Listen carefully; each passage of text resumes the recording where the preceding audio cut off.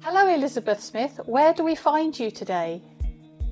I am on a beautiful summer's day in the goldfields of Western Australia in Kalgoorlie. And how hot is it there? Well, today's only been about 29, 30, 31. It's been lovely. You know you've been living here too long when anything under 35 doesn't sound hot. I was at the aged care home this morning where I provide chaplaincy and sang carols and told Bible stories and said small prayers for clusters of old people who, even when they've got dementia, they can still remember the first verse of O Come All You Faithful, and they really enjoy the old carols. It comes back to people. So I can sing the stories, I can tell the stories, I can open the doors with QR codes ready, and it's a huge privilege this year to be able to do that. It's a bit of good luck, a bit of good management, and the advantages of living in a really remote part of the world with a realistic science-focused government. Have you noticed a difference in churchgoers? More churchgoers, fewer churchgoers? Well, probably fewer. I don't think there's been a great spiritual revival. I think the outbreaks of neighbourliness have been wonderful and Jesus would approve. But in terms of people connecting with the big questions of the meaning of life, not sure they're going to check out their local church for those questions. Mind you, if they wanted to come along, I'd be ready with a conversation. Where are they looking for the answers to the meaning of life? I think the rhetoric is about family, which of course is great for some. There's a lot of individuals whose friends are far more precious than family. There was a sort of an outbreak of people that we can see when we go to our front porch to put out the wheelie bin on bin night. You know, there was a little bit of everybody went out and waved to each other and did a little dance and took a video of themselves putting their bin out and dressed up. That was a lot of fun for people. So I think people are looking for relationships, but they're not really looking for the transcendent. This has been a very physical year. That virus attacks people's bodies. It stops them breathing. It travels invisibly on droplets, and you have to keep washing your hands. And it's all very earthy and earthly, and human caution and human vigilance and science, which we like people to pay attention to, have been the keynotes. I think people have been a bit down and depressed and not really thinking about God and transcendence somewhere over the rainbow. It's all a bit hard for people to think that far when your horizons have closed in so much that maybe you're only seeing the inside of your little apartment or your own garden or your balcony, and you can't look far beyond that. I don't have a particular take on the spiritual side of what's happened this year, just that I miss having people of faith around me. I miss having the people to share the stories with, to read the Bible with, to say the prayers and sing the hymns with when they're not there, or we're not allowed to get together, or when there's only a handful of us. I'm sad. I'm grateful for the ones who are there, and I'd love to share that with more people, but it's not happening. I've got my Christmas sermons going on the lines of what have we all had to do without this year? You know, my trip to Japan and your visit with the grandchildren, and your job disappeared, or you had to do these terrible long mining shifts because the government said you weren't allowed to leave the state. What have we had to do without? What was taken away from us by this virus? And that's the entry point for talking about God, who had to do without all the glory and the glamour and the omnipotence and the eternal life and the fabulous everlastingness of being God. God had to do with all of that, but it wasn't taken away. It was freely relinquished when God was born in human flesh as Mary's baby. It was freely taken on because God was willing to live with all our constraints, to know what it's like to be in our our little narrow world with all its difficulties. So there's a sermon brewing along those lines for Christmas Eve. But I'll be preaching to the faithful, not to the curious of the wider community. The curious of the wider community are either, if they're lucky, if they're in Western Australia, they've gone to be with their family down the beach, or they're busy with Christmas in the Park, which is a community event in Kalgoorlie that's designed to be a Christmas party for those who have less in the park, put on by volunteers, lots of free stuff and free food, which is great. But in St John's Church, I won't have a huge crowd to preach to, but I'll give them my best. How has it affected you personally this year? Not being able to leave town for, even if it was only a couple of months, that was hard, because I'm a long way physically from unguarded conversations. My friends and people that I relax with are in Perth or Melbourne, or some of them are overseas. So not being able to physically leave town was tricky for a while. The closest to home constraint's been that my mother, who's 92, had a fall or a series of falls in March and is now in aged care, and the deterioration is rapid, physical and cognitive. She's not one of your sunny, smiley old ladies in aged care. She's as grumpy as, she's never been all that easy, but very with it up until very recently. And the burden of managing all of those changes for her has fallen on my youngest sister, who lives half an hour away in country Victoria. On the plus side, it's caused a WhatsApp group to happen amongst the siblings. There are 5 of us. So we're communicating with each other more than we ever have, just to keep up with what's happening with mum and keep my sister encouraged in everything she's doing. So I haven't been able to go and see mum. So those important, not always happy, sometimes rocky pieces of communication have been made more difficult by distance and enforced separation this year for me. And you don't know how much you take travel for granted till you're not allowed to. Not just that I was going to go to Japan and didn't go, but just even flying around Australia, let alone thinking about, fantasising about the next overseas trip or the long service leave or, the conference that you'd like to go to. There's just no point even imagining or fantasising at the moment. Just go, work and maybe a local holiday if you're lucky.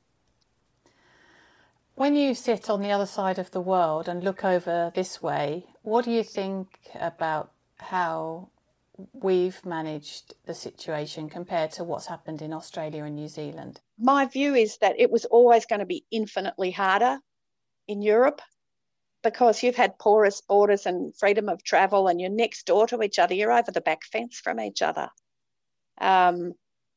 It's not like it's easy to pull up a drawbridge. Australia and New Zealand are uniquely distant, and we've pulled up drawbridges between each other, let alone the rest of the world. There's talk about a bubble for Australia and New Zealand, but we haven't got there yet, really. So I never thought it was going to be easy for you guys. That virus, it just travels. I think in the places where there's been idiots in government, it's been infinitely worse, because being messed around and being told one thing by one person and another thing the next week is just frustrating, and not more than frustrating. It's awful for you, and I can hardly begin to imagine the confusion and the mixed messages and the resentment and the it's just, I feel for you. I have no words. Anyway, let's go on to more jolly things. What does Christmas Day look like for you over there?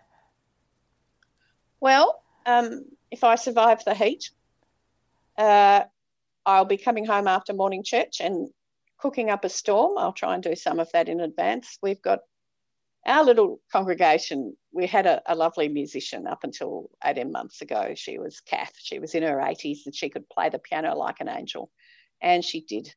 But she was deteriorating with her memory. You could still put the music in front of her and she'd play it like a dream, but she would be very muddled as to which page she should be on if you didn't put it in front of her. And she's had to go into aged care back in Perth. And so we've been singing unaccompanied ever since.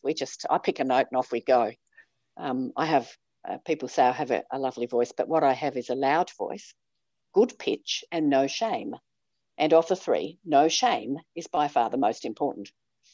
And people bear with me, and we all sing, and it's a lovely old acoustic, and we sound better than we deserve to. But this year we have some visitors, one of whom's offered to play the piano for us over Christmas. Bless him, he's a visiting doctor at the hospital, and he's come up before, and he's bringing his wife and two young boys with him this time. And I've invited them to my place for Christmas lunch. So I'll be feeding a hungry 10-year-old and 8-year-old and a lovely musical medical doctor and his lovely musical wife with a non-traditional but hopefully delicious Christmas feast. And I look forward to cooking because I love to feed people. That's a bonus this year. Of course, Friday is Christmas Day, then there's Saturday, and then you've got to go back on Sunday, because even though Christmas is terrifically important, the day of the resurrection of the Lord every Sunday is pretty much right up there. So we can't just skip Sunday because Christmas was 2 days earlier. So we'll have some more stories of the baby Jesus being presented at the temple on the Sunday. Then I might catch a cheap flight to Perth just for a couple of days, looking at the ocean and cooling down after the heat wave, and come back in time for Epiphany. That sounds fantastic. Well, I know how lucky I am to be able to do those things, and everything is your plan, but it can change overnight. So you enjoy the things that you can, and try and beat the habit of planning far ahead. Be grateful for the little surprises, the little moments of connection that remind you that the world is a good place to be. I mean, look, at the aged care home this morning, you look at the people who are singing, and you look at the ones who are not singing but have closed their eyes and they're really listening to the carols. And you listen to the ones who say amen at the end of the prayer, and who join in the Lord's Prayer in the old language at the end, and even some of the carers and stuff. It's where I'm meant to be at the moment. You know that you're in this place for a reason, and that there's love to be shown, and there's stories to be listened to, and songs to be sung, and I'll keep on doing it. Even though I have my grumpy moments, every now and again I'll keep on doing it. Do you think it's changed your sense of purpose in any way? It sounds like you've almost become more valuable outside of the church than you were. It's a close call. I've been a very church-identified person, being a liturgist, being the person who writes text for other people to pray in churches, enjoying preaching to the congregation, enjoying presiding at the liturgy, holding people in the space. That's been very much who I am. But I've been increasingly aware that who I talk to outside the church building is at least as important as the people that I care for inside the congregation. I really do have a tiny congregation in Kalgoorlie. I had to do a presentation for the theological students in Perth a couple of months ago on mission and what it's like in Kalgoorlie. And I tried to capture what I think I'm here for. And I came up with, I'm here to form relationships that the Spirit can use for Christ to be encountered. Now, that means I want people to encounter Christ, but it also probably means I'm going to encounter Christ in many of those people. But relationships that the Spirit can use for Christ to be encountered. And then the subsidiary thing is to try and nurture a Christian community that's safe for people who might be experiencing Christ somewhere else to put their toe in the water of. And nearly all clergy will tell you that your average Sunday congregation is not always a safe Christian community for strangers and outsiders and newcomers and people new to faith. There's a lot of very wacko people in our churches, and God loves every single one of them, and so must we. But you wouldn't sit the newcomer who's just got some interesting questions about the life of Christ or the gifts of the Spirit, you would not sit them down next to these people and expect everything to be okay. So I do want to keep nurturing the churchgoers. Some of them are godly and beautiful people, and some of them are vulnerable and needy people. And there are fewer actively dangerous ones than there were when I got here. And I also want to be out there meeting whoever God wants to put in my way, whether it's the lapsed Anglican daughter of the lovely old lady in the nursing home, or whether it's the Aboriginal Christian lady who needs a prayer that she can pray over the Welcome to the World ceremony for the little Aboriginal babies of the town that we had last week, or whether it's the teenager who's struggling with his parents' authority, or the grandma who's got an addicted grandchild, or whoever it is. They're the ones that I meet outside the bubble of active religiosity. And I need to be able to find words for the life of God that don't just drag people kicking and screaming towards church belonging yet. I'd want that for them. But I think the church that all of these people could belong in, we don't have that church yet. What are the benefits of being a Christian? Well,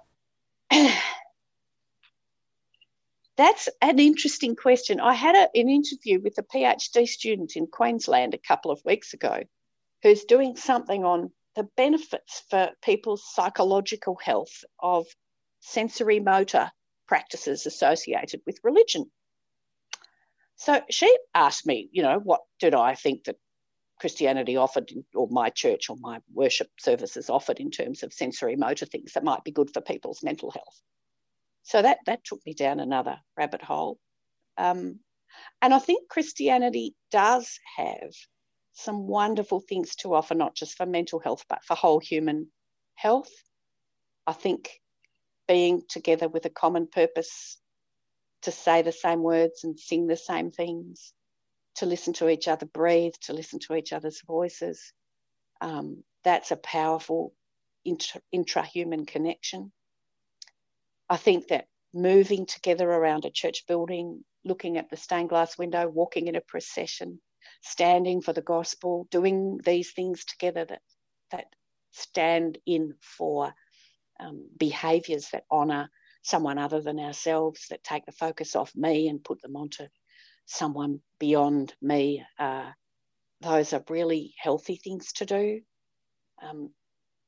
You can join a community choir and sing things that are not Christian, and you'll get some of the benefits of singing together.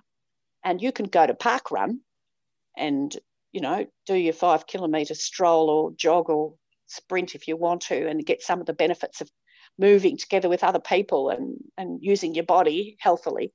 But when you do it as a Christian, when you do it in the liturgy, you're doing it with a big narrative that shapes and holds you. You're doing it because someone beyond you loves all of you. And there are footsteps that have walked this path before, and you're with them. And you're going on this journey of life and death and resurrection. You're doing it together. It's got a purpose that's bigger than just I want to be healthy or I want to meet people. It's about I want to be cosmic with the biggest cosmic expression of love the world's ever seen. I want to be breathing Holy Spirit, not just a good lungful of fresh air. So I think the story of God's treasuring of the world, creating of the world, constantly knocking on the door of human beings and saying, would you like to come? Would you like to have a bucket load of love? And I'd be glad if you wanted to love me back, but I'm sticking around either way.